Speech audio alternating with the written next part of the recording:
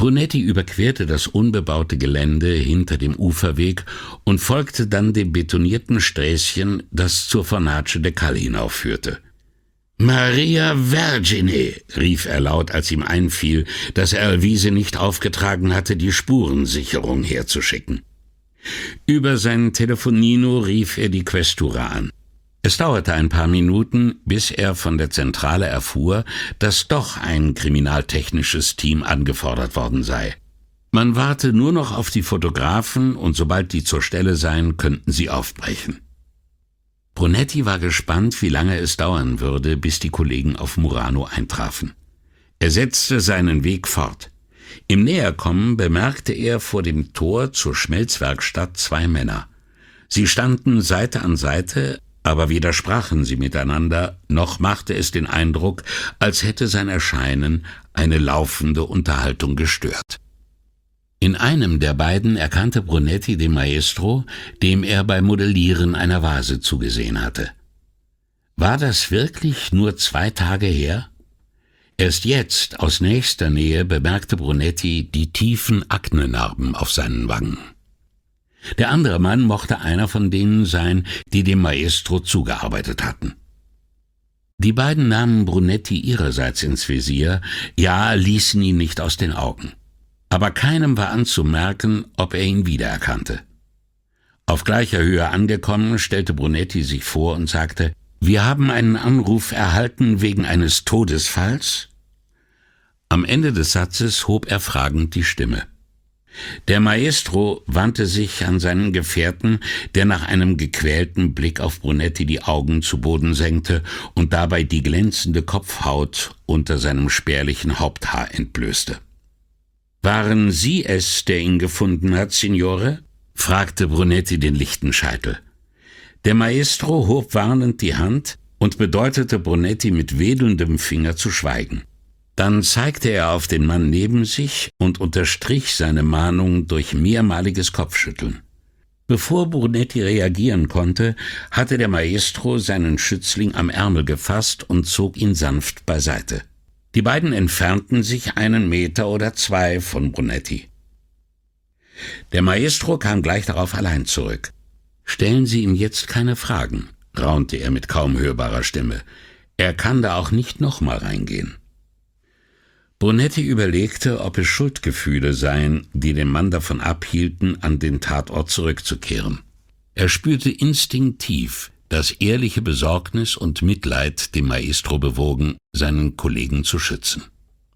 Da Brunetti weiterhin schwieg, erneuerte der andere seinen Appell. »Glauben Sie mir, Kommissario, es geht wirklich nicht. Das können Sie ihm nicht zumuten.« Darauf gab Brunetti in, wie er hoffte, vernünftigem Ton zurück: »Ich werde ihn zu nichts zwingen, doch ich brauche seine Aussage zu dem, was vorgefallen ist.« »Aber ich sage Ihnen doch, er schafft das nicht«, beteuerte der Maestro. Da ging Brunetti hinüber, streckte die Hand aus und berührte den Mann am Arm, um ihm so etwas wie Verständnis oder Mitgefühl zu vermitteln. Seine Worte richtete er jedoch weiter an den Maestro, der gleichsam zum Dolmetscher seines Schützlings geworden war. »Ich muss wissen, was hier passiert ist und was es mit dem Toten auf sich hat.« Auf den letzten Satz hin presste der schweigsame Mann eine Hand vor den Mund, wirkte heftig und sprang mit 2 Sätzen an Brunetti vorbei auf ein Rasenstück zu, wo er sich in qualvollem Brechreiz krümmte, aber nur dünnflissige gelbe Galle hochbrachte. Sein Körper wurde von Krämpfen geschüttelt, bis er völlig entkräftet vornübersank und sich mit den Händen an den Knien abstützen musste. Aber die nächste Brechattacke riss ihn dennoch um. Mit hängendem Kopf und einer Hand am Boden sank er auf ein Knie nieder. Wieder würgte er pure Galle heraus.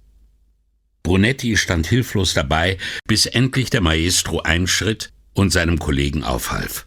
»Komm, Giuliano, ich glaube, du gehst jetzt besser nach Hause.« »Na komm schon.« Keiner der beiden schenkte Brunetti, der beiseite trat und sie vorbeiließ, auch nur die geringste Beachtung.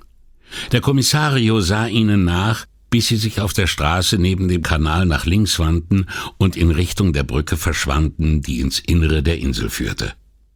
Es schien, als hätten die beiden einen Teil des Lichts mitgenommen, denn kaum, dass sie fort waren, zogen Wolken auf und verdunkelten ein Stück weit den Tag. Brunetti schaute sich um, aber es war niemand da. Auf dem Kanal hörte er ein Boot vorbeifahren, doch weil Ebbe war, sah er nur einen Männerkopf knapp oberhalb der Uferböschung vorübergleiten.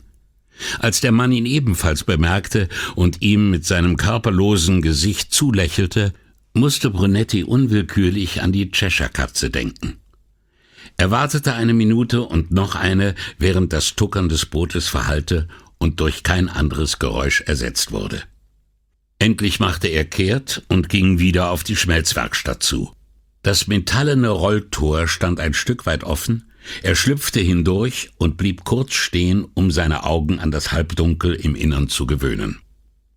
Schon beim letzten Mal hatte er gesehen, wie schmutzig Fenster und Dachluken waren, aber am hellen Tag hatten die Lichtverhältnisse trotzdem zum Arbeiten ausgereicht.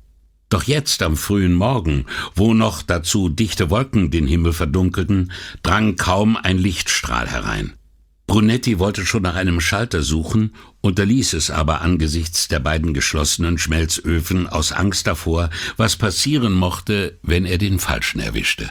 Er wusste, dass die Temperatur in den Öfen über Nacht stufenweise abgesenkt wurde, damit die Werkstücke, die in ihrem Innern dem gewünschten Härtegrad entgegenschlummerten, keinen Riss oder Sprung bekamen. Der Lichtschein, der aus der aufgeklappten Tür des entlegensten Ofen drang, lockte Brunetti ein paar Schritte weiter vor. Die Helligkeit erreichte allerdings nur die unmittelbare Umgebung des Ofengehäuses. Ansonsten blieb die weitläufige Halle schattenhaft und dämmerig. Brunetti machte noch einen Schritt, und da erst bemerkte er den sonderbaren Geruch in der Luft. Süßlich, mit einem stechend sauren Beigeschmack. Zwar setzten jetzt im Frühling allerorten Bäume und Pflanzen zur Blüte an, aber dieser Geruch hatte weder etwas Blumiges, noch glich er dem satten, Fruchtbarkeit verströmenden Erdaroma nach einem langen Winterschlaf, wenn die Natur sich fleißig selbst erneuerte und zu sprießen begann. Obwohl man ihn, wenn überhaupt, eher mit letzterem verglichen hätte. Brunetti sah sich suchend um, ob vielleicht irgendeine Chemikalie oder ein Farbstoff verschüttet worden seien, aber es war eigentlich auch keine chemische Ausdünstung. Er ging auf den ersten Ofen zu und spürte im Näherkommen den plötzlichen Temperaturanstieg, sogar durch die geschlossene Tür.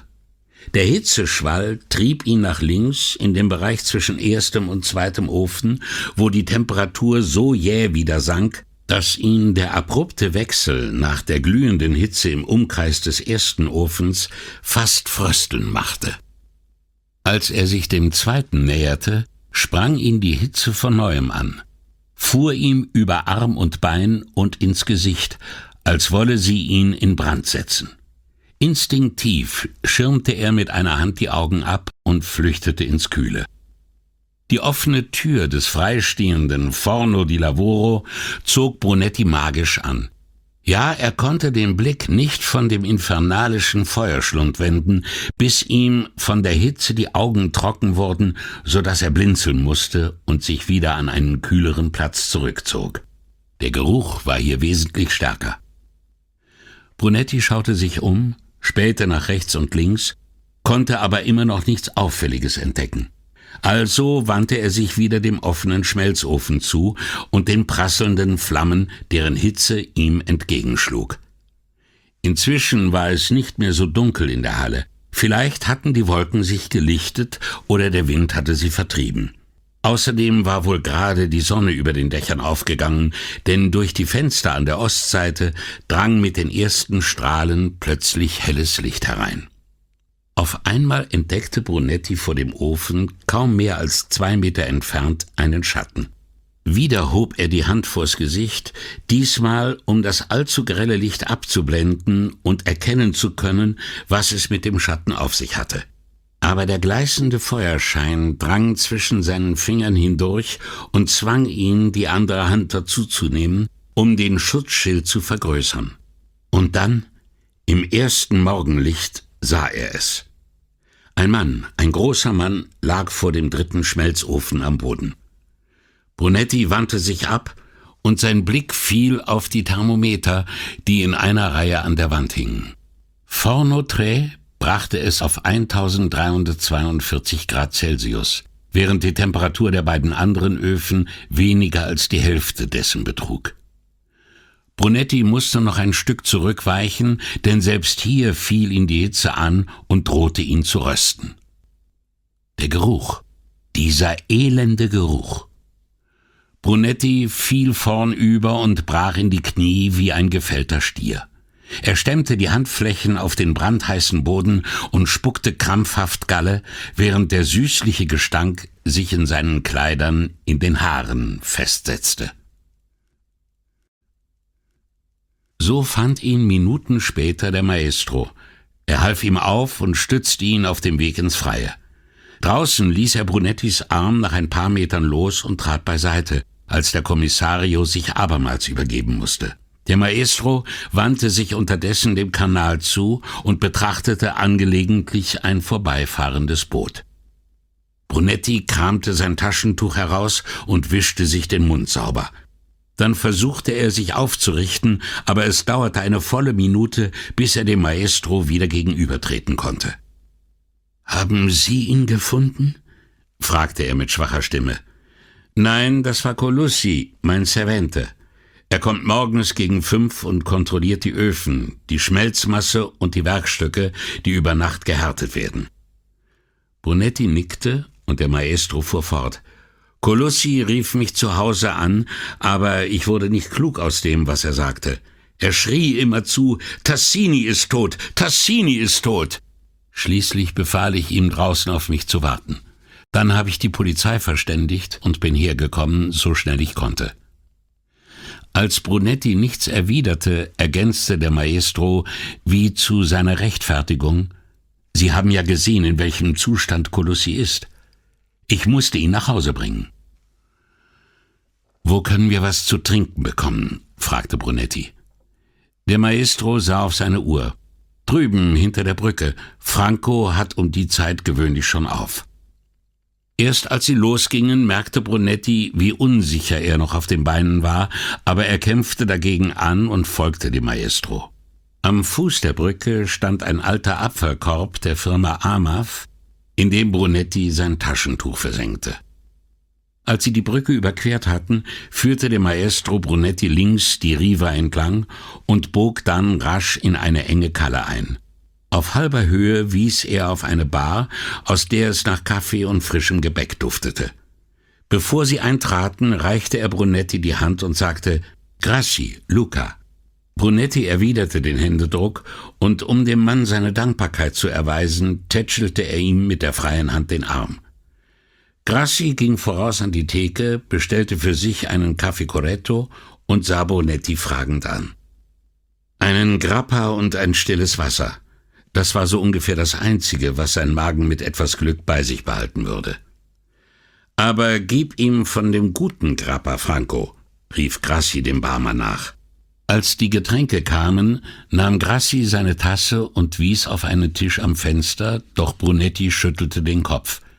»Meine Leute werden gleich hier sein, ich muss zurück.« Grassi gab 3 Löffel Zucker in den Kaffee und rührte mehrmals um.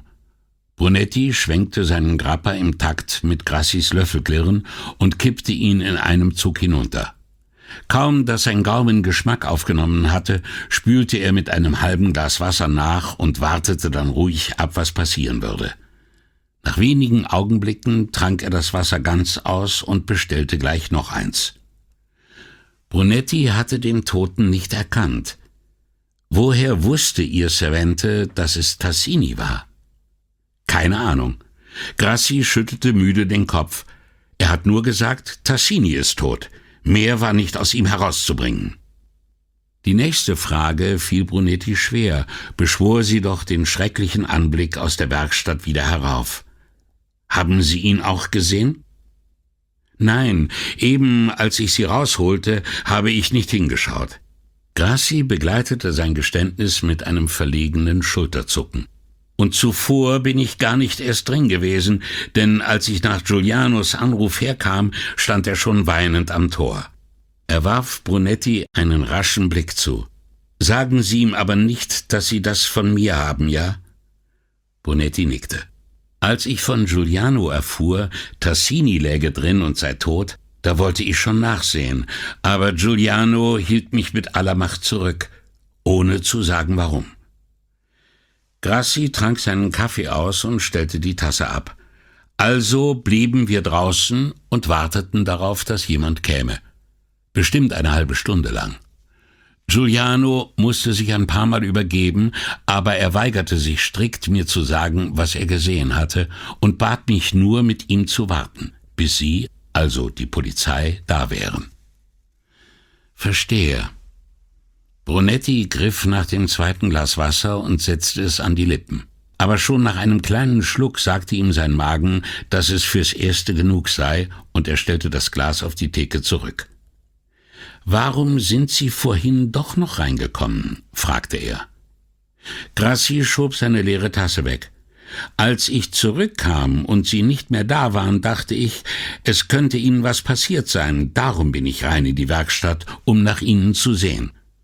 Aber Tassini, wie gesagt, ich habe nicht hingeschaut.« Hier machte er eine längere Pause. Auf dem Nachhauseweg hat Giuliano doch noch geredet, und das, was er beschrieb, wollte ich nicht sehen. Mit einem Schubs beförderte Grassi die Tasse zur anderen Seite. So ein armer, dummer Teufel. Das zweite Adjektiv ließ Brunetti aufhorchen. Er war nicht sicher, wen Grassi meinte. Tassini?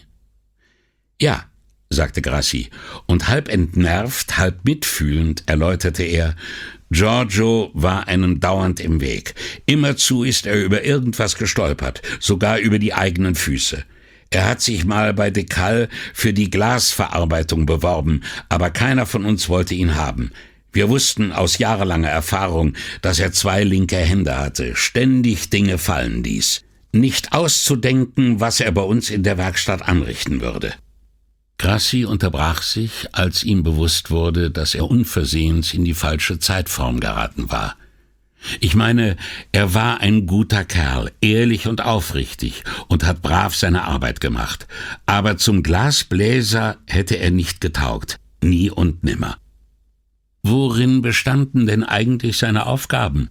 Brunetti griff nach dem Wasserglas und riskierte noch ein Schlückchen. Er musste die Werkstätten sauber halten und nachts die Öfen kontrollieren.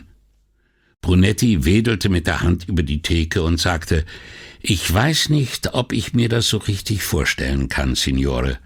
Abgesehen vom Ausfegen natürlich.« »Das gehörte schon auch dazu«, versetzte Grassi lächelnd. »Giorgio hat bei uns gekehrt und bei Fasano, seit er neuerdings auch für den arbeitete.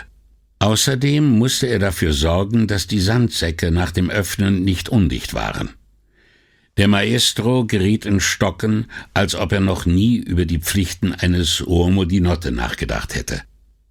Und während der Nacht musste er natürlich die Temperatur überwachen, ebenso wie die Miscela«, fuhr Grassi fort. Ferner hatte er darauf zu achten, dass die Säcke nicht umkippten oder vertauscht wurden.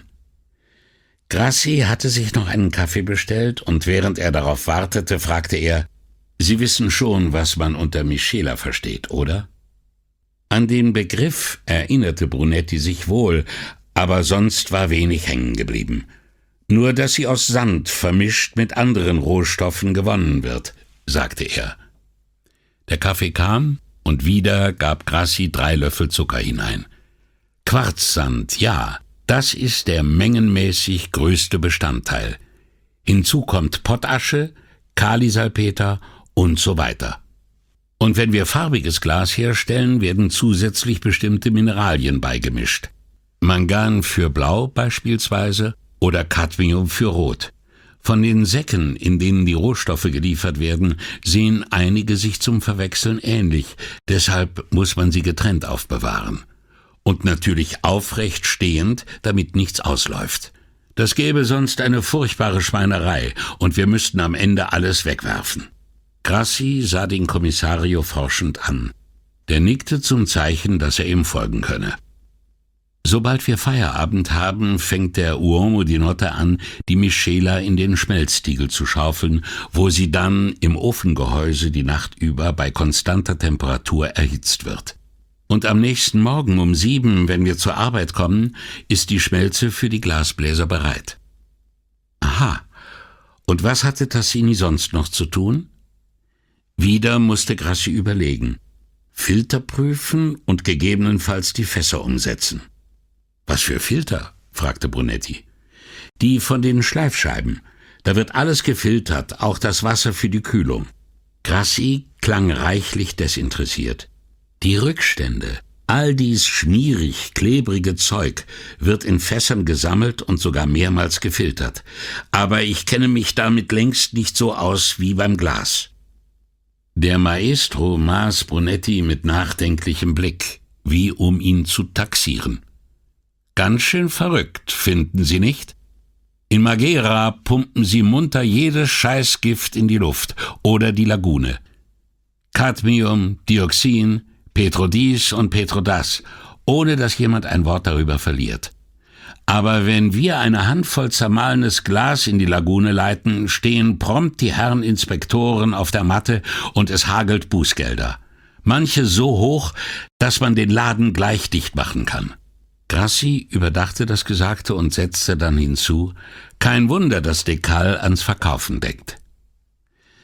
Eine Bemerkung, die Brunetti für künftige Recherchen speicherte, bevor er wieder auf Tassini zu sprechen kam. Und Ihr Nachtwächter? War der am Thema Umwelt interessiert? Grassi verdrehte die Augen. Und ob? Der hat ja von nichts anderem geredet.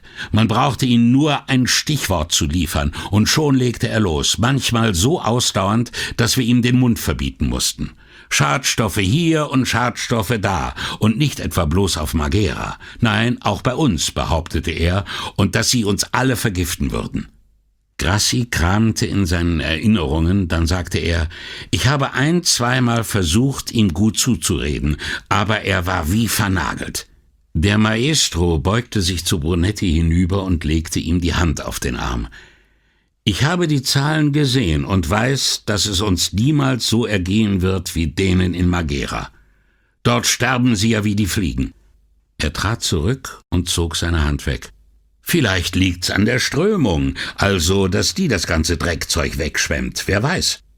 Ich habe versucht, Giorgio das zu erklären, aber der hörte einfach nicht zu. Er war fest davon überzeugt, dass wir alle vergiftet würden, und davon ließ er sich nicht abbringen, ganz gleich, was man dagegen vorbrachte.« Grassi hielt einen Moment inne, und als er weitersprach, klang seine Stimme traurig bewegt. Er musste ja auch an sowas glauben, schon wegen seiner kleinen Tochter. Der Maestro schüttelte den Kopf. Ob über das Schicksal des Kindes oder über die Schwachheit der Menschen, wagte Brunetti nicht zu entscheiden. Jedenfalls hatte Grassi ganz vorwurfsfrei, ja fast warmherzig von Tassini gesprochen. Mit einer Zuneigung, wie man sie für jemanden hegt, der es fertigbringt, immer alles verkehrt zu machen und dem man doch nie böse sein kann. »Ich glaube, Ihre Leute sind da«, sagte Grassi. Brunetti hob fragend den Kopf. »Ich höre ein Boot«, erklärte der Maestro, »aber ich kenne den Motor nicht. Und dem Tempo nach kommt es aus der Stadt.« Er fischte eine Handvoll Münzen aus der Tasche und legte sie auf die Theke. »Sie sind eingeladen.« Brunetti bedankte sich und gemeinsam verließen sie die Bar. Als sie zum Kanal hinunterkamen, zeigte sich, dass Grassi richtig kombiniert hatte. Die Polizeibarkasse erreichte soeben den Agitivu-Anleger. An Deck stand Borghese mit seinem Team. Brunetti winkte den Ankommenden von seinem Ufer aus zu und ging ihnen über die Brücke entgegen. Außer Borghese waren 2 Fotografen und 2 Kriminaltechniker an Bord, alle mit der üblichen schweren Ausrüstung, die die Männer gerade zügig an Land schleppten. Brunetti übernahm die Vorstellung und erklärte Borghese, dass Grassi einer der Maestri aus der Glasbläserei sei, wo man den Toten gefunden habe. Borghese und Grassi schüttelten einander die Hand. Dann wandte Borghese sich um und sagte etwas zu einem seiner Kollegen, der mit einer lässigen Handbewegung antwortete.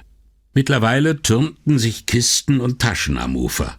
Brunetti wartete, bis alles entladen war, dann lotste er das Team über den unbefestigten Uferweg und quer durch das unbebaute Gelände auf die schmale, betonierte Straße, die direkt zur Fornace del Cal führte. Vor der Schmelzwerkstatt standen zu seiner Überraschung 2 Männer, einer in Polizeiuniform. Brunetti erkannte Lazzari vom Kommissariat Murano und del Cal, der lauthals redete und gestikulierte.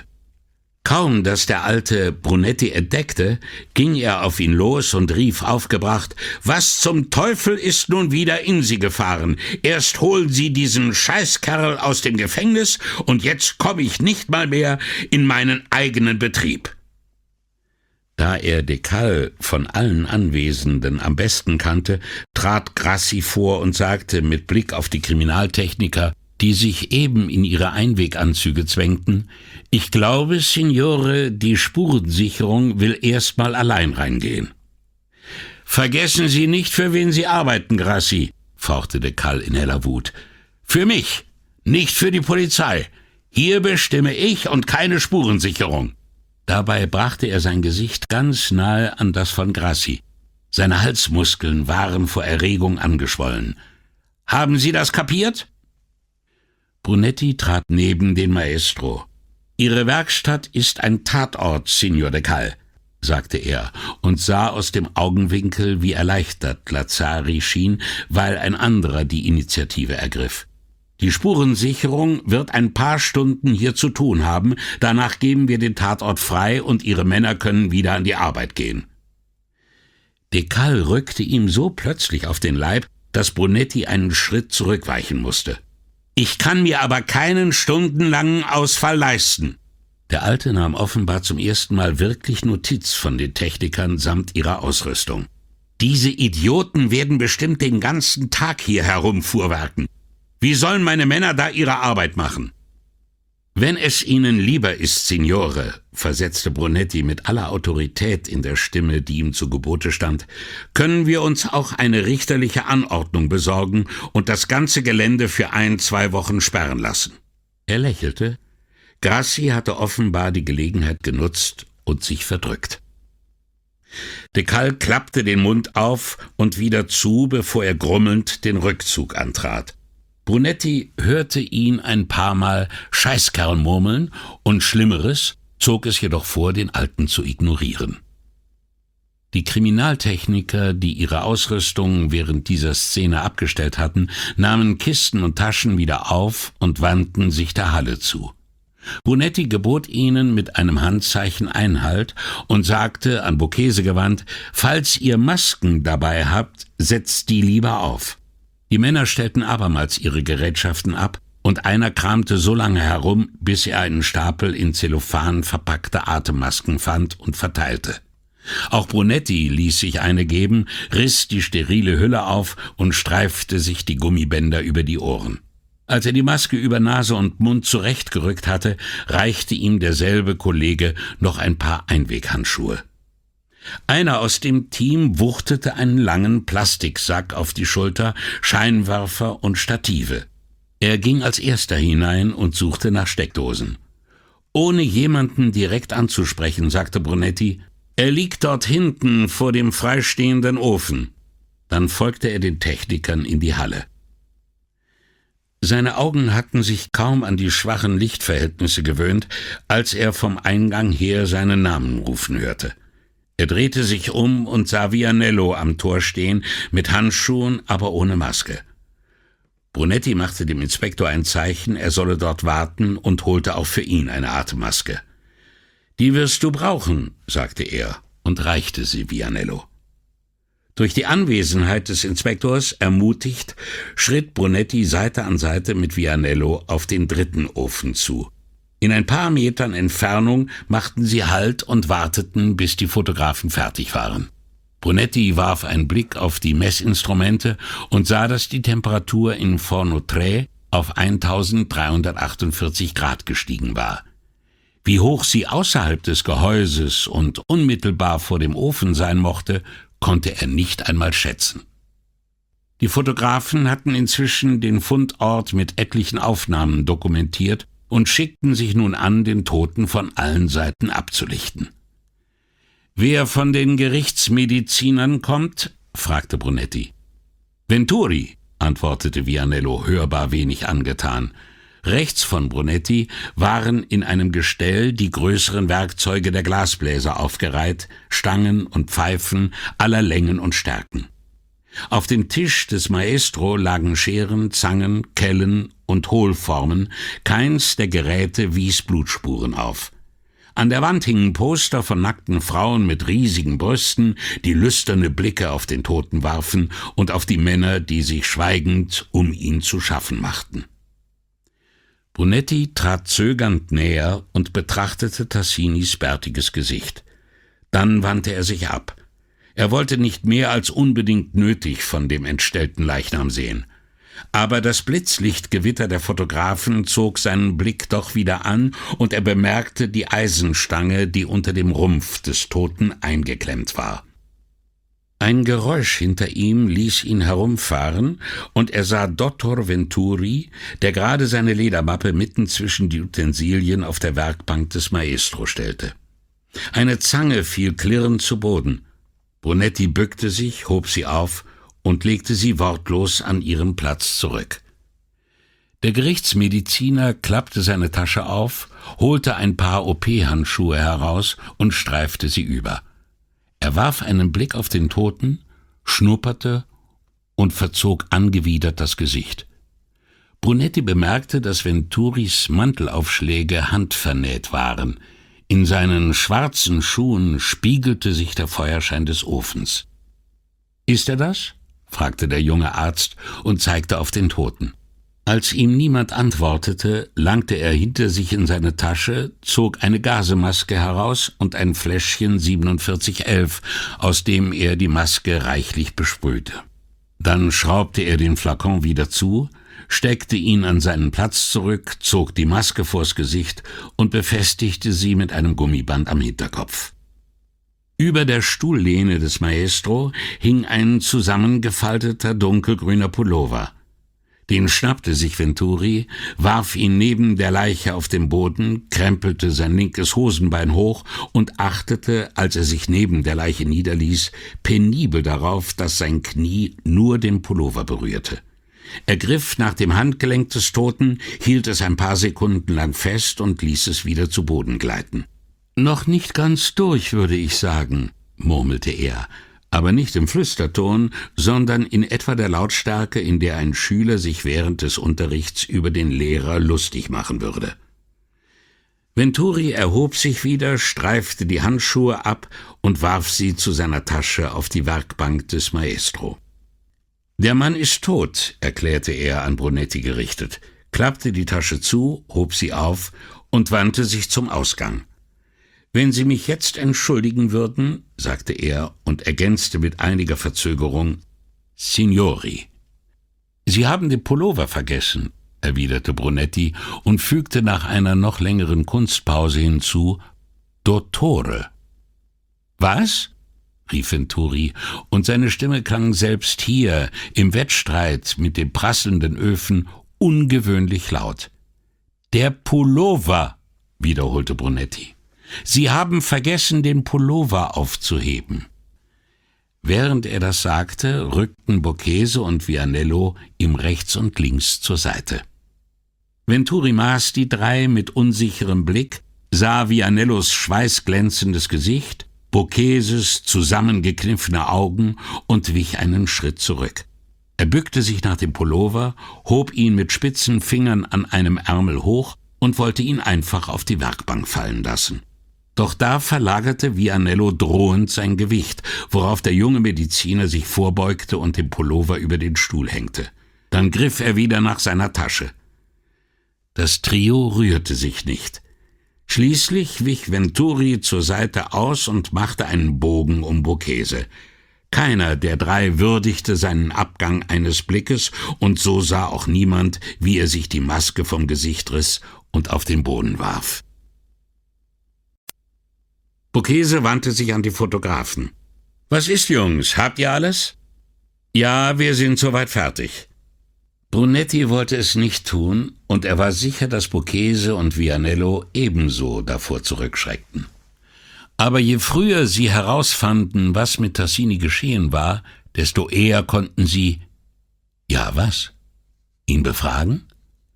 Ins Leben zurückrufen? Doch Brunetti verscheuchte diese Gedanken. »Ihr müsst das nicht machen«, sagte er zu den beiden anderen, als er vortrat und neben dem besudelten Leichnam niederkniete. Es roch stark nach Urin und Exkrementen. Wortlos trat Vianello ihm gegenüber und Borghese kniete sich neben ihn. Zu dritt schoben sie ihre Hände unter den Rumpf des Toten. Der Boden war heiß und Brunettis Hand fasste in etwas Glitschiges. Der Grappa kam ihm hoch. Langsam drehten sie den Toten auf den Rücken. Sein Gesicht war aufgedunsen und an der Stirn, gleich unterm Haaransatz, entdeckte Brunetti eine blutige Schürfung. Der linke Arm, der unter dem Rumpf eingeklemmt gewesen war, schlug auf dem Boden auf, ein unangenehmes Geräusch, auch wenn es durch den dicken, hitzeabweisenden Handschuh und den Armschutz des Toten gedämpft wurde. Vianello und Borghese rappelten sich auf und wankten zum Ausgang. Brunetti, der sich zwingen wollte, die Taschen des Toten zu durchsuchen, warf noch einen Blick auf ihn und ließ den Vorsatz fallen. Draußen fand er Vianello mit dem Rücken an die Mauer gelehnt und ganz grün im Gesicht. Borghese stand vornübergebeugt, die Hände auf die Knie gestützt, am Rand des kleinen Rasenfleckens. Sie trugen beide keine Maske mehr. Brunetti streifte die seine ab und sagte mit halbwegs normaler Stimme: »Auf der anderen Seite des Kanals gibt's eine Bar.« Er führte seine Begleiter zum Kanal hinunter, über die Brücke und weiter bis zu Francos Bar. Als sie dort ankamen, hatte Vianellos Gesicht wieder seine gewohnte Farbe angenommen und Borghese hielt die Hände in den Taschen vergraben. Brunetti ließ sich den penetranten Nachgeschmack des Grappas als Warnung dienen und bestellte einen Kamillentee. Nach einem raschen Blickwechsel schlossen Borghese und Vianello sich ihm an. Sie warteten schweigend, und als der Barmann ihnen die 3 Portionen Tee auf die Theke stellte, löffelten sie den Zucker direkt in die Kännchen und zogen mit ihren Tabletts an einen Fenstertisch. Borghese brach als erster das Schweigen. »Da kommt so gut wie alles in Frage«, meinte er in Anspielung auf die Todesursache. Vianello schenkte sich ein, blies ein paar Mal in den dampfenden Tee und sagte: »Er ist mit dem Kopf aufgeschlagen.« »Oder er hat eins auf den Kopf gekriegt«, hielt Brunetti dagegen. »Er könnte über diese Stange gestolpert sein«, warf Borghese ein. Brunetti erinnerte sich an die penible Ordnung, die in der Werkstatt herrschte. Nur wenn er sie benutzt hat. Es lag ja auch sonst nichts herum, alles war tadellos aufgeräumt. Außerdem klebte Glaspaste an der Spitze. Brunetti machte eine Pause. »Wir können also annehmen, dass Tassini an irgendwas gearbeitet hat oder gerade damit anfangen wollte.« Ihm fiel ein, was Grassi über Tassini gesagt hatte, wie ungeschickt er gewesen sei und dass er nicht zum Glasbläser getaugt habe, was ihn aber womöglich nicht davon abgehalten hatte, es trotzdem zu versuchen. Vielleicht war es nur so eine Spielerei, um sich wach zu halten, mutmaßte Borghese. Er war ein Leser, erklärte Brunetti, und handelte sich damit ein paar schele Blicke ein. Vianello trank seine Tasse aus und schenkte sich aus dem Kännchen nach. Das Glasmachen erlernt man jedenfalls nicht, indem man allein nachts in einer Werkstatt rumprobiert. Brunetti sah auf die Uhr, es war nach 9. Er holte sein Telefonino heraus und tippte die Klinikdurchwahl von Dottor Rizzardi ein. Der Gerichtsmediziner war gleich selbst am Apparat. »Ich bin's, Ettore. Ich rufe von Murano an. Ja, wir haben einen Toten.« Brunetti hörte eine Weile zu, dann sagte er: »Venturi.« Es folgte eine längere Pause auf beiden Seiten, die Brunetti mit den Worten beendete: »Ich wäre dir sehr dankbar, wenn du das übernehmen könntest.« Vianello und Borghese glaubten, ein schwaches Echo von Rizzardis Stimme zu vernehmen, dann erklang wieder klar und deutlich Brunettis Stimme neben ihnen. In einer Glasbläserei. Er lag vor einem der Schmelzöfen. Wieder das Raunen aus dem Telefonino, dann Brunettis Antwort. Das weiß ich nicht, möglicherweise die ganze Nacht. Um sich abzulenken von dem Bild, das seine eigenen Worte gerade wieder heraufbeschworen hatten, ließ Brunetti den Blick über die Poster hinter der Theke schweifen. Eins zeigte die Amalfiküste, eine steile Klippenlandschaft, gesprenkelt mit bunt verstreuten Häusern, die jeden erdenklichen Halt nutzten. Eigenwillige Farbenspiele ohne Rücksicht auf Harmonie. Das Meer glitzerte in der Sonne und weiße Yachten segelten immer noch schöneren, dem Auge des Betrachters entzogenen Stränden entgegen. »Danke, Ettore«, sagte Brunetti und legte auf. Er erhob sich, warf einen 10-Euro-Schein auf die Theke und die drei verließen die Bar.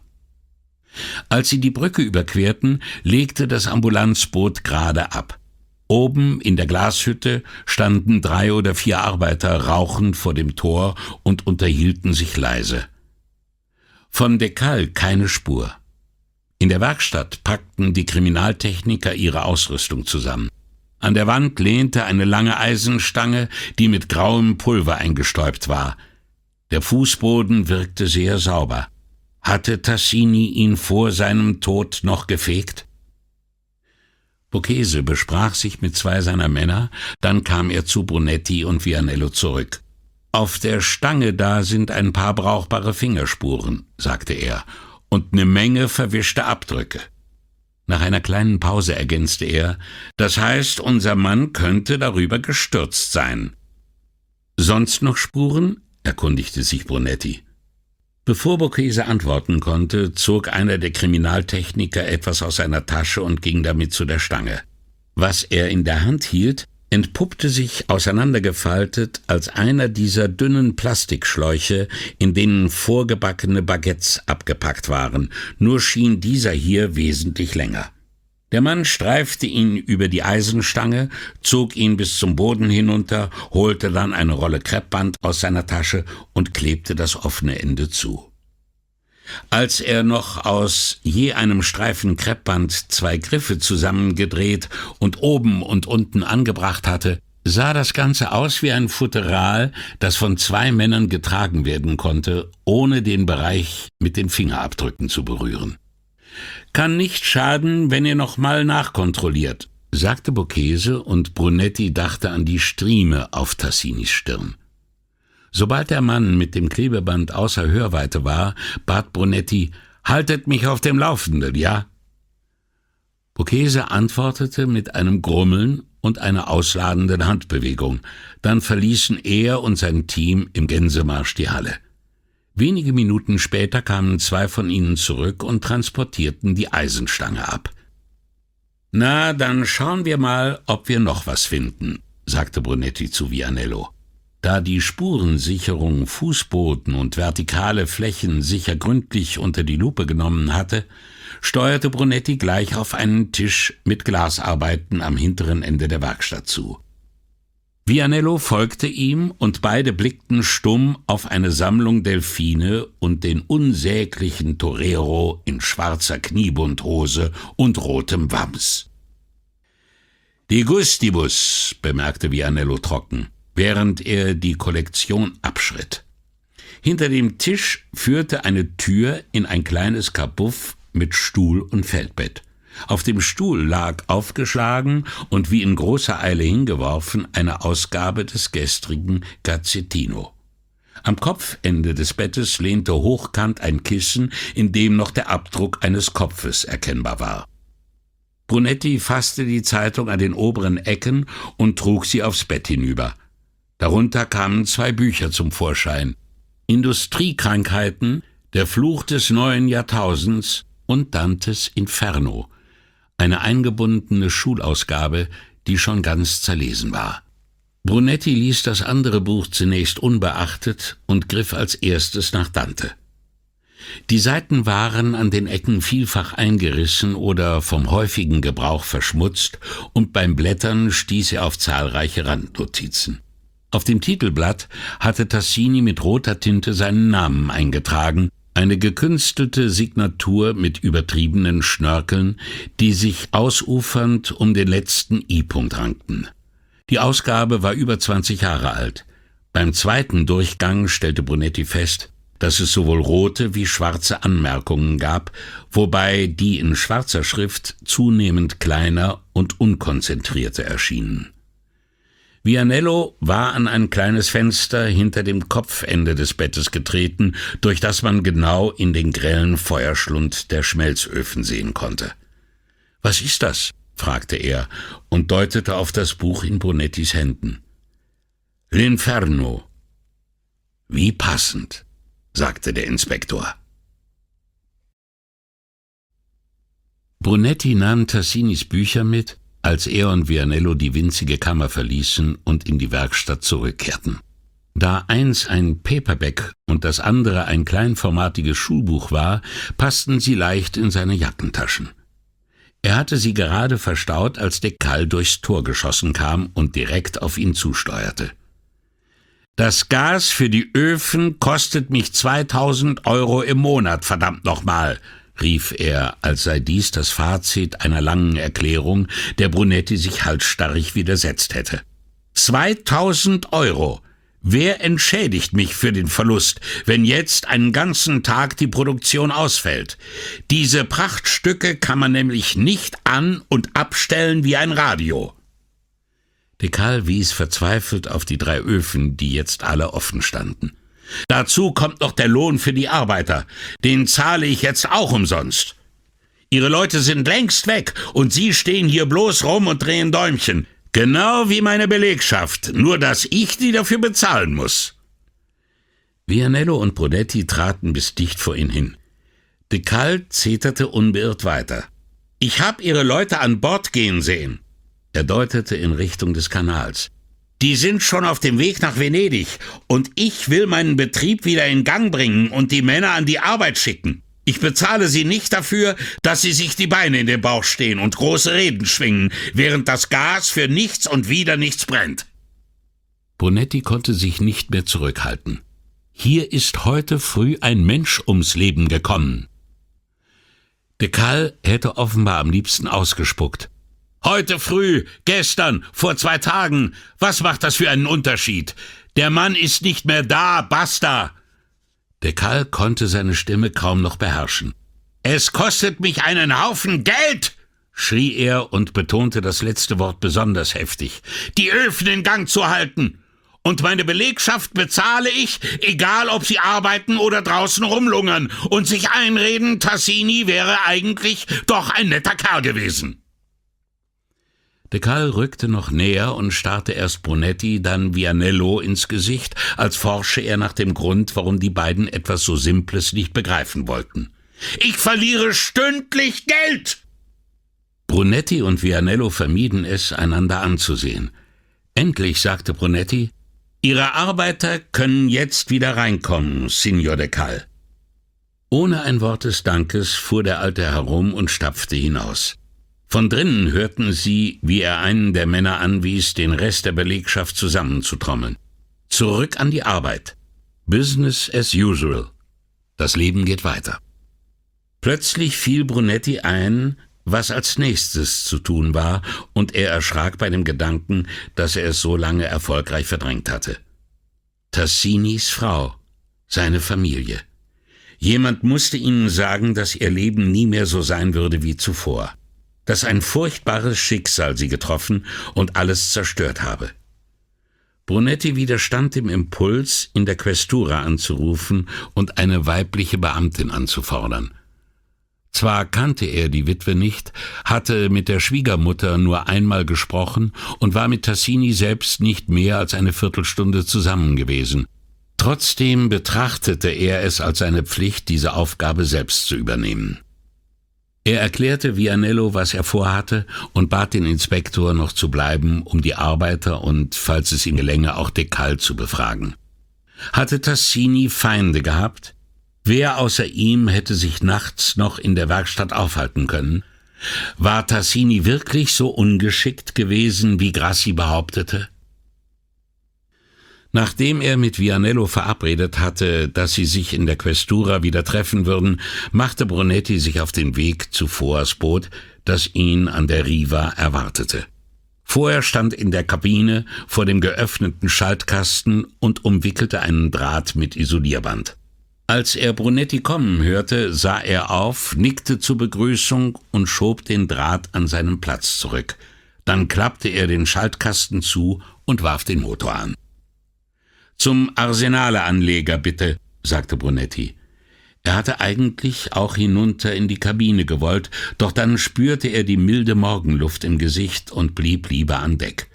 Obwohl er alle widerwärtigen Erinnerungen auszublenden suchte, entging ihm nicht, wie die Brise und, als der Motor auf Touren kam, der Fahrtwind an seiner Jacke, ja an all seinen Kleidungsstücken zerrten und fortbliesen, was immer ihm noch anhaften mochte. »Haben wir's eilig, Kommissario?« fragte Foa, als die Fondamenta Nuove in Sicht kamen. Brunetti hätte ihre Fahrt gern so lange wie möglich ausgedehnt, nur um diese Nachricht nicht überbringen zu müssen. Aber er antwortete mit Ja. »Dann werde ich nachfragen, ob wir durchs Arsenale können«, sagte Foa, nahm sein Telefonino und wählte eine gespeicherte Nummer. Nach einem kurzen Wortwechsel steckte er das Handy in die Tasche, wendete in scharfem Bogen erst nach links, dann nach rechts und fuhr unter der Fußgängerbrücke entlang, direkt durchs Zentrum des Arsenale. Wie lange war es her, dass die Linie 5 alle 10 Minuten diese Route genommen hatte?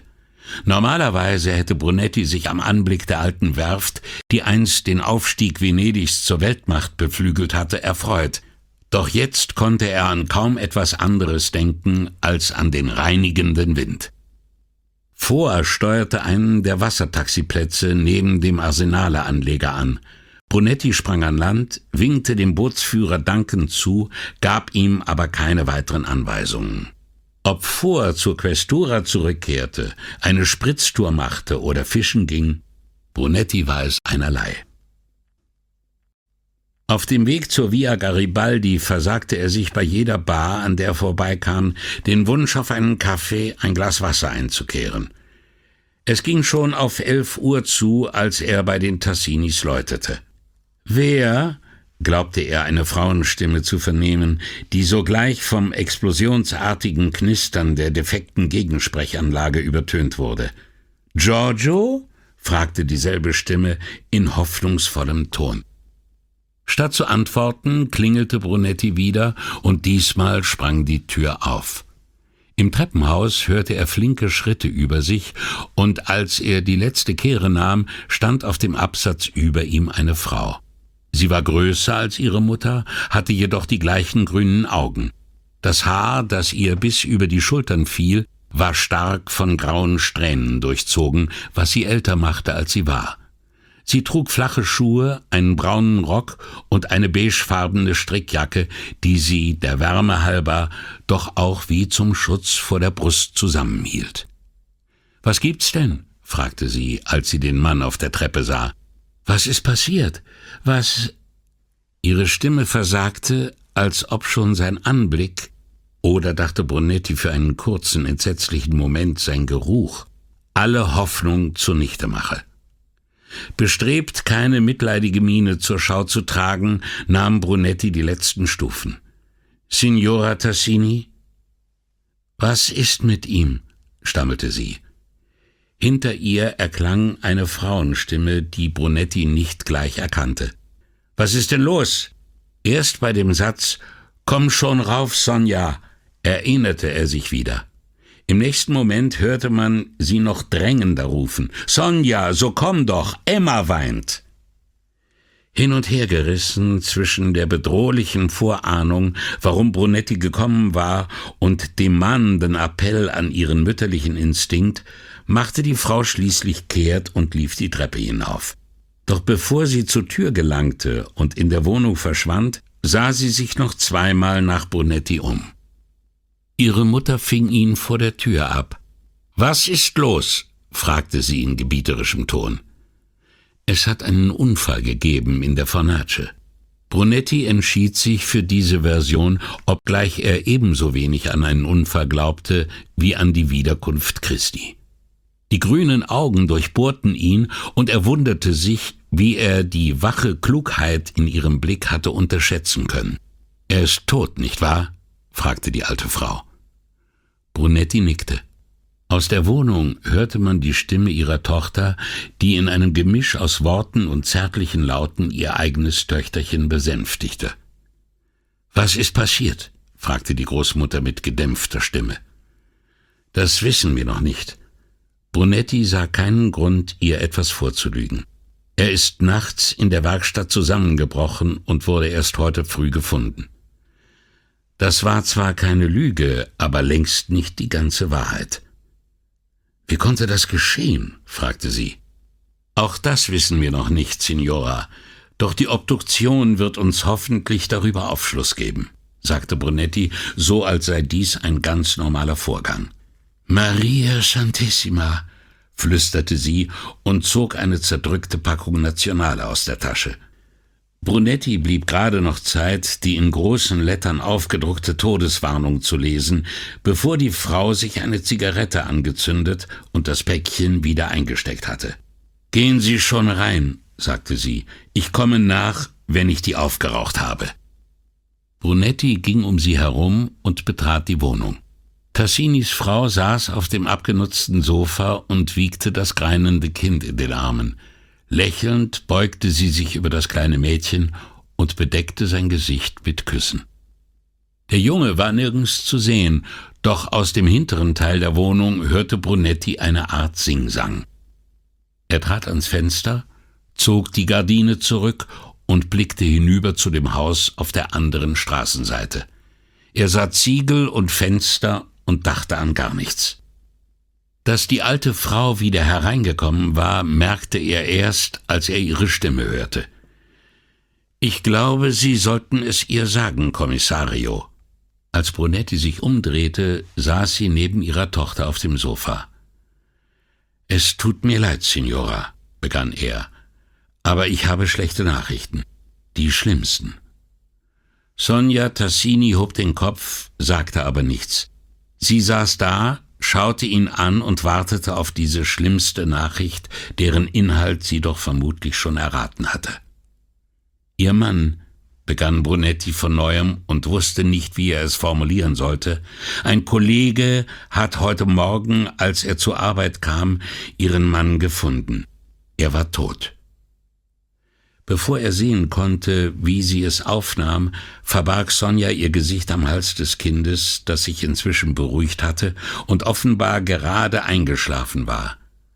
Als Signora Tassini wieder aufsah, fragte sie, »Was ist passiert?« »Das wissen wir noch nicht, Signora.« Er wusste nicht, wie er die Ärmste trösten sollte und wünschte, ihre Mutter würde etwas sagen oder tun, aber beide Frauen saßen stumm und reglos. Das Kind gluckste im Schlaf und Sonja legte ihm die Hand auf die Brust. Er hat's gewusst. Sie sprach ebenso zu dem Kind wie zu Brunetti. Was wusste er, Signora? Dass etwas passieren würde. Nach diesen Worten schaute sie Brunetti erwartungsvoll an. Was hat er Ihnen erzählt, Signora? Als sie keine Antwort gab, hakte er nach. Dass ihm etwas zustoßen würde? Sonja schüttelte den Kopf. Nein, nur, dass er bestimmte Dinge ans Licht gebracht habe und das Wissen darum gefährlich sei. Ihre Mutter nickte bestätigend. Offenbar hatte auch sie Tassini über diese Dinge reden hören. Hat er gesagt, worin die Gefahr bestand, Signora? Oder Ihnen anvertraut, was er wusste? Da beide Frauen eisern schwiegen, forschte Brunetti weiter. Oder hat er ihnen verraten, woher die Gefahr drohte? Die alte Frau richtete den Blick auf ihre Tochter. Wie viel von der Last seines Geheimnisses hatte Tassini ihr aufgebürdet? Aber Sonja schüttelte den Kopf. Nein, er hat mir nichts gesagt, nur dass er gewisse Dinge aufgedeckt habe und dadurch in Gefahr sei.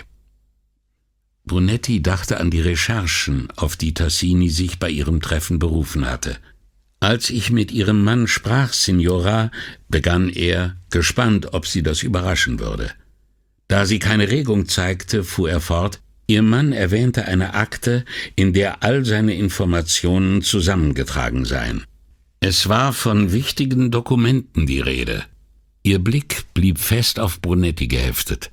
Die Akte war jedenfalls keine Überraschung für sie. »Ich würde diese Dokumente gern einsehen. Vielleicht helfen Sie uns herauszufinden, was passiert ist.« »Giorgio ist tot, das ist passiert«, fuhr Sonjas Mutter auf. »Da helfen seine Papiere auch nicht mehr.« Brunetti versuchte gar nicht erst, ihr zu widersprechen. »Vielleicht könnten Sie mir bei meinen Ermittlungen helfen«, sagte er nur.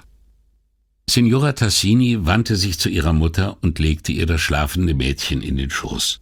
Dann stand sie auf und ging so selbstverständlich hinaus, als wolle sie nur eben nach dem anderen Kind schauen. Und wirklich hörte Brunetti sie im hinteren Zimmer ruhig und beschwichtigend auf ihren Sohn einreden. Doch als sie einige Minuten später zurückkam, hielt sie einen großen braunen Umschlag in der Hand. Den reichte sie Brunetti mit den Worten: »Ich glaube, das ist alles, was ich für Sie tun möchte. Und nun bitte ich Sie zu gehen.« Ohne ein Wort des Dankes an eine der beiden Frauen trat Brunetti vor, nahm den Umschlag entgegen und verließ die Wohnung. Sobald er auf der Straße stand, öffnete Brunetti das braune Kuvert. Er wusste selbst nicht, was er erwartet hatte. Bestimmt aber mehr als 3 mit Zahlen beschriebene Blätter. Auf dem ersten standen ganz oben die Buchstaben VR und DC. Letzteres offenkundig die Abkürzung für Dekal. Darunter fanden sich 2 ellenlange Zahlen 200973962 und 100982915. Geldbeträge ohne Punkt und Komma? Oder vielleicht Bankkonten? Telefonnummern? Auf dem zweiten Blatt standen 4 Zahlen, beginnend jeweils mit römischen Ziffern, denen getrennt durch einen Schrägstrich arabische folgten. Zuerst tippte Brunetti auf Daten in der Reihenfolge Monat, Tag, aber eine der zweiten Ziffern war höher als 31, womit auch diese Möglichkeit ausschied. Das dritte Blatt wies 3 Zahlenpaare auf, deren erstes lautete 45 Grad, 27 Minuten, 60 Sekunden und 12 Grad, 20 Minuten, 90 Sekunden. Die übrigen waren bis auf die letzten Ziffern fast identisch. Wegen des Gradzeichens hielt Brunetti dieses Blatt zunächst für ein Protokoll der hohen und niederen Temperaturen von einem der Schmelzöfen oder vielleicht auch von allen 3. Doch nein, dafür waren die Ziffern viel zu niedrig. Bei Kreuzworträtseln hatte Brunetti sich nie hervorgetan und Denksportaufgaben langweilten ihn. Er war schon auf dem Weg zur Questura, als er am Fuß des Ponte dei Greci plötzlich erschrocken feststellte, dass er ganz die Zeit vergessen hatte. Seine Uhr zeigte 12:30 und er rief sofort Paola an, um ihr zu sagen, dass er nicht vor dem Abend zu Hause sein würde. Sie reagierte mehr auf seinen Ton als auf die Nachricht und bat ihn, wenigstens eine Kleinigkeit zu essen und wenn möglich nicht zu spät zu kommen. Brunetti genehmigte sich in der Bar an der Brücke ein Panino und ein Glas Mineralwasser und bestellte, da sein Magen vernehmlich knurrte, noch ein zweites Panino. Als er satt war, nicht zufrieden, aber gesättigt, setzte er seinen Weg an der Riva entlang fort. Die Polizeibarkasse lag vor der Questura verteut, von vor war jedoch weit und breit nichts zu sehen. Der Posten am Eingang meldete, Vianello sei noch nicht zurück. Brunetti trug ihm auf, den Inspektor, sobald er käme, zu ihm zu schicken und begab sich als erstes in Boccheses Labor. Der Kriminaltechniker blickte dem Eintretenden entgegen, wandte sich aber gleich wieder der Versuchsanordnung auf seinem Arbeitstisch zu. Dort war mittels 2 Holzkeile die Eisenstange aus Decals Werkstatt etwa 10 Zentimeter über der Tischplatte aufgebockt. »Schon was gefunden?« fragte Brunetti und deutete mit dem Kinn nach der Stange. Borghese, der gerade eine Schere schliff, sah von seiner Arbeit auf und sagte: »Am Griffende waren haufenweise Fingerspuren des Toten. Darunter habe ich Teilabdrücke sichergestellt, aber unser Mann hat die Stange offenbar so lange in der Hand gehalten, dass seine Spuren alle anderen verwischt oder überlagert haben.« Brunetti fixierte die Stange, als wolle er mit bloßem Auge irgendein Indiz ausmachen. An der Spitze klebte ein Glasklümpchen, das aussah wie eine Schildkröte. Unten flach, oben gewölbt. Was mag da passiert sein? Brunetti war klug genug, Borghese nicht direkt um seine Einschätzung des Tathergangs zu bitten, denn solche Fragen beantwortete Borghese grundsätzlich nicht. Vielleicht verbot er sich derartige Spekulationen ganz einfach. Borghese deutete mit der Schere auf die vermeintliche Schildkröte und sagte, er könnte sich als Glasbläser versucht haben. Der Schmelzofen, vor dem er lag, hatte eine viel höhere Temperatur als die übrigen, weil darin die Glasmasse für den nächsten Tag aufbereitet wurde. Unser Mann war ganz allein in der Werkstatt, also hat er vielleicht auf eigene Faust was ausprobiert. Dass der Glasklumpen hier unten so abgeplattet ist, könnte bedeuten, die Stange ist ihm aus der Hand gefallen. »Sind äußere Einwirkungen denkbar?« fragte Brunetti. »Hör zu, Guido, ich kann dir die Beweislage aufzeigen. Wie sie zustande kam, das musst du schon selber rausfinden.« Ohne darauf einzugehen, forschte Brunetti weiter. »Hattest du schon Gelegenheit, dir die Leiche anzusehen?« »Der Mann hat eine Schürfung an der Stirn. Könnte er sich beim Sturz zugezogen haben. Möglich, dass er mit dem Kopf gegen die Ofentür geprallt ist.« »Irgendwelche Spuren an der Tür?« Borghese nahm ein Blatt des Gazzettino, mit dem er die Tischplatte abgedeckt hatte, zur Hand und teilte es mit 6 zügigen Schnitten in 2 Hälften. Während die eine auf den Tisch flatterte, sagte er, die Temperatur im Ofengehäuse betrug die ganze Nacht hindurch fast 1400 Grad. An der Öffnung war sie zwar etwas niedriger, aber immer noch hoch genug, um sämtliche Spuren zu vernichten. »Und am Boden?« fragte Brunetti. »Oder an der Leiche?« Borghese schüttelte den Kopf. Nichts. Und die Halle war blitzsauber gekehrt. Er machte sich mit seiner Schere über den Rest der Zeitung her. Gehörte ja wohl zu seinem Job. Ausfegen. »Die Sache schmeckt dir nicht, oder?« fragte Brunetti. Borghese zuckte mit den Schultern.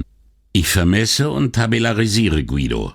Fürs Gefühlige bist du zuständig.« Brunetti quittierte dies mit einer Handbewegung, dankte und wandte sich zum Gehen. Da hörte er hinter sich Borghese sagen, »Aber du hast recht, es schmeckt mir nicht.« Oben in seinem Büro breitete Brunetti die 3 Blätter mit Tassinis Notizen auf seinem Schreibtisch aus und brütete, das Kinn in die Hand gestützt, über den rätselhaften Zahlen. Nach 20 Minuten stand er auf und trat ans Fenster. Doch auch der Perspektivenwechsel brachte ihn der Lösung um keinen Schritt näher. Also rief er sich sein Gespräch mit Tassini ins Gedächtnis. Und je länger er darüber nachdachte, desto merkwürdiger wollte ihm Tassinis Betragen erscheinen. Der Mann hatte sehr geheimnisvoll getan mit seinem Wissen. So als müsse er es tunlichst für sich behalten, zugleich aber durchblicken lassen, dass seine Informationen von großer Tragweite seien. Er lese sehr viel, hatte Tassini gesagt, und dass er seine Entdeckungen aufgezeichnet habe. Große Geister hätten ihm die Augen geöffnet, doch er hatte nicht verraten, für was. Genauso wenig wie den Grund dafür, warum Deccal seinen Schwiegersohn um jeden Preis von der Fornace fernhalten wollte. Tassini hatte behauptet, er werde in Kürze endgültige Beweise vorlegen können. Aber Beweise wofür? Nun war der Mann tot, und seine Frau beteuerte, er hätte vor etwas Angst gehabt. Brunetti setzte sich wieder hinter den Schreibtisch und starrte die Zahlen an. So fand ihn Signorina Elettra, als sie einige Zeit später mit einem einzelnen Blatt Papier in der Hand hereinkam. »Kommissario«, rief sie erschrocken, als er sie aus kummervollen Augen ansah, »was ist dir passiert?« Da er nicht antwortete, setzte sie mit leiser Stimme hinzu, Ich habe von dem armen Mann gehört. Es tut mir so leid.« »Er war zu jung zum Sterben«, hörte Brunetti sich zu seinem eigenen Erstaunen sagen. Nach kurzer Pause fuhr er fort: »Ich versuche gerade etwas auszutüfteln.« Erst als er ihren verwirrten Blick auffing, konzentrierte er sich auf sie und fragte: »Was gibt's denn?« »Ich habe ein bisschen recherchiert und bin auf etwas gestoßen, das Sie interessieren dürfte. Hier, das Carabinieri-Protokoll.« Und auf seine verständnislose Miene hin ergänzte sie: »Über einen Auftritt Tassinis.« Brunetti bat sie, Platz zu nehmen. Elettra setzte sich, legte das Blatt Papier auf den Schreibtisch und begann: »Dies ist eine Kopie des Protokolls. Viel steht allerdings nicht drin, aber ich habe mit ein paar Leuten gesprochen und dabei ist schon mehr herausgekommen.« »Also dann«, sagte Brunetti, »erzählen Sie.« Elettra deutete auf das Blatt Papier. »Ein Freund bei den Carabinieri hat mir das aus ihrer Akte kopiert. Vor einem Jahr ist Tassini auf der Kommandatur an der Riva degli Schiavoni vorstellig geworden und wollte seinen Chef anzeigen wegen Gefährdung am Arbeitsplatz. Aber der Maresciallo meinte, seine Beweise reichten nicht aus und empfahl ihm, sich einen Anwalt zu nehmen und ein Zivilverfahren anzustreben, sofern er auf seiner Klage bestehe. Die Carabinieri lehnten es ab, seine Anzeige offiziell zu Protokoll zu nehmen.« »Und Tassini?« fragte Brunetti. »Hat er sich einen Rechtsbeistand genommen?« »Das weiß ich nicht. In dem Protokoll hier steht nichts darüber, und zu uns ist Tassini nie gekommen. Soll ich der Sache weiter nachgehen?« Brunetti schüttelte den Kopf. Anwälte konnten Tassini jetzt auch nicht mehr helfen. »Sonst noch was?« fragte er. »Die Fornace de Cal, Kommissario. Ich habe mich umgehört und es heißt, der Verkauf des Betriebs sei so gut wie beschlossen.« »Von wem haben Sie das erfahren?« »Durch einen Freund«, antwortete sie, und das war's. Wenn irgend möglich, weigerte Elettra sich ebenso standhaft wie er, eine Quelle preiszugeben. »Hört man auch schon was über einen potenziellen Käufer?« »Da die Chinesen es noch nicht auf unser Glas abgesehen haben«, begann Elettra in dem ironischen Ton, mit dem sie sich über diese umtriebige Enklave Venedigs zu äußern pflegte, »wird vorerst nur ein Name gehandelt, nämlich der von Gianluca Fasano. Ihm gehört die Manufaktur gleich nebenan. Mein Freund sagt, de Cals Öfen seien sehr viel moderner als die seinen.« »Demnach will Fasano also in der Glasherstellung bleiben?« fragte Brunetti, eingedenk der Gerüchte über Fasanos politische Ambitionen. »Was ist venezianischer als Murano-Glas?« fragte Elettra zurück, und Brunetti stellte überrascht fest, dass sie es ernst meinte. Damit könnte er beweisen, dass er aufrichtig bemüht ist, die Stadt wieder zum Leben zu erwecken. Solch feierliche Töne hörte man von Signorina Elettra normalerweise nur mit einer gehörigen Portion Spott verbrämt. Doch diesmal lagen die Dinge anders. Für uns wohlgemerkt, setzte sie hinzu, für die Venezianer. »Das heißt, Sie glauben ihm?« fragte Brunetti, »obwohl er in die Politik gehen will?« Mit Rücksicht auf seine Skepsis dämpfte sie ihre Begeisterung und beschränkte sich auf den Hinweis, Fasano ist Präsident des Glasbläserverbandes. Das ist ja wohl kaum ein politisches Amt. »Aber ein gutes Sprungbrett«, entgegnete Brunetti ruhig und sachlich. »Er könnte in Murano starten und sich nach Venedig vorarbeiten, wie Sie richtig sagten. Was ist venezianischer als Murano-Glas?« Und ihr Schweigen als Zustimmung wertend, fragte er, was hat er denn sonst noch für Pläne zur Wiederbelebung der Stadt? Es sollte kein Wohneigentum mehr an fremde Zuzügler verkauft werden. Und bevor Brunetti etwas einwenden oder das EU-Recht zitieren konnte, fuhr sie fort, außer man würde eine saftige Steuer für Nichtansässige erheben. Als Brunetti sich nicht dazu äußerte, fügte Elettra hinzu, Fasano sagt, wenn die Fremden unbedingt hier wohnen wollen, dann sollen sie sich das auch was kosten lassen. »Sonst noch was?« fragte Brunetti ausdruckslos. Weil die Stadt doch dauernd über leere Kassen klagt, hat Fasano vorgeschlagen, die Einnahmen des Casinos öffentlich zu machen, damit die Bürger erfahren, wie viel an Gehältern ausbezahlt wird und wer in deren Genuss kommt und was die Restaurant- und Barbetreiber an Miete zahlen. Ach ja, und wer die Konzessionen für diese Betriebe hält. Das hörte sich auch für Brunetti äußerst vernünftig an, und er ermunterte Elettra mit einem Kopfnicken fortzufahren. Fasano will erreichen, dass die Stadt bzw. die Region sich wieder wie früher mit 40% an den Gaspreisen für die Öfen auf Murano beteiligt, weil andernfalls schon in wenigen Jahren sehr viele Arbeitsplätze auf der Insel verloren gingen. Als Brunetti darauf nichts erwiderte, fügte Elettra hinzu, und er sorgt sich um das Schicksal der Lagune wegen all der giftigen Abwässer aus Marghera. Fasano kritisiert, dass viel zu wenig Bußgelder verhängt werden. Er will also die Großindustrie ausbremsen. Eine Formulierung, die Brunetti umgehend leid tat. Oder die Lagune retten, entgegnete Elettra. Kommt ganz auf den Standpunkt an. Hat er denn irgendeine Partei hinter sich? Fragte Brunetti. Die Grünen schätzen ihn, obwohl er nicht für sie kandidiert. Ich könnte mir vorstellen, dass er sich ein Beispiel an Di Pietro nehmen und seine eigene Partei gründen wird.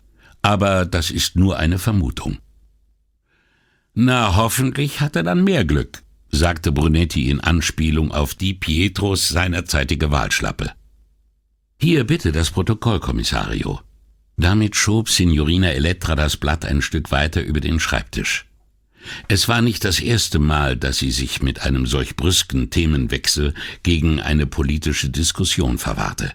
Diesmal jedoch überraschte sie Brunetti mit dem Nachsatz: »Ich bin mir nicht sicher, ob wir einer Meinung sind, was den gebotenen Schutz für die Lagune betrifft, Kommissario.« Sie stand auf und wandte sich zum Gehen.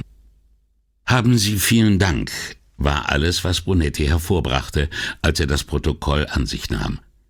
Die steife Förmlichkeit, ja Missbilligung, die das Gespräch so je überschattet hatte, hielt ihn davon ab, ihr Tassinis Notizen zu zeigen. Sie wiederum machte sich nicht die Mühe zu fragen, ob sie sonst noch etwas für ihn tun könne.